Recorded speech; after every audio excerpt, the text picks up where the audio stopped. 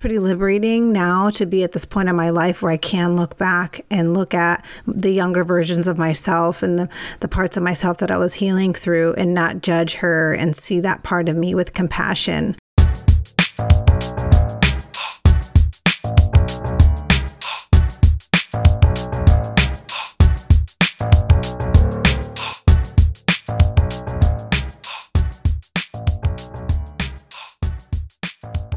Hey, what's up? Dr. P here with the Gritty Genius Minute. Just checking in. And, I was doing my workout in the garage gym, and I always kind of have my insights of what I want to share. And, it's November, almost December. The end of the year is coming. We often reflect back on what we achieved, what we haven't achieved. And, the quote, I don't know who it's by, but the quote, "The only time you should look back is to see how far you've come." Man, that's just some deep wisdom in such a little simple quote, right? I like to say our past is a roadmap, not a judgment, because if you look back, we can retrace our steps. We can see how far we've come. But to be honest, I used to judge my past.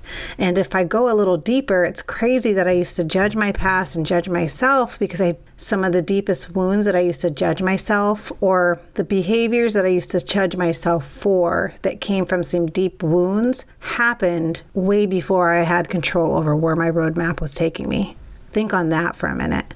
We often look back and should have, would have, could have. Why did I do that? Why did I act like that? One example is like when I was in high school and I lost my father and he died. No one shared with me how to cope with grief. I think there was some cultural stuff there, familial stuff there, but I didn't know how to process it. So I acted out the only way I knew how to cope. And I've talked about that in a previous podcast, but I say that to say if I used to judge that 16-year-old, 14-year-old, 18-year-old, 19-year-old, 20-something-year-old Gloria pretty harshly, right?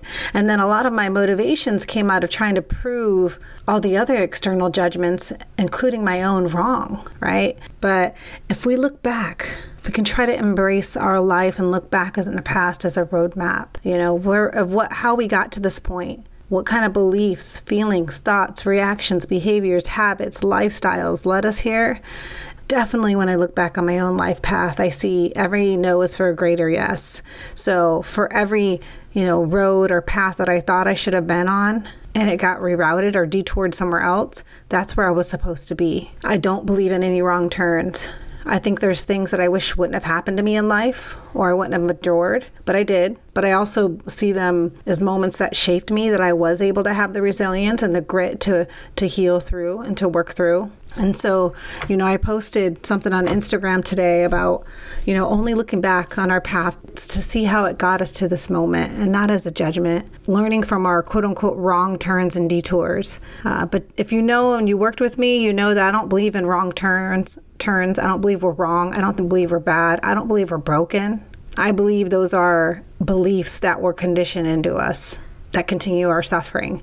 But that's another topic. But I love the idea of looking at our past as a roadmap and believing the detours were really, the universe doing us a solid, the universe having our back and rerouting us for a different path, for a greater purpose.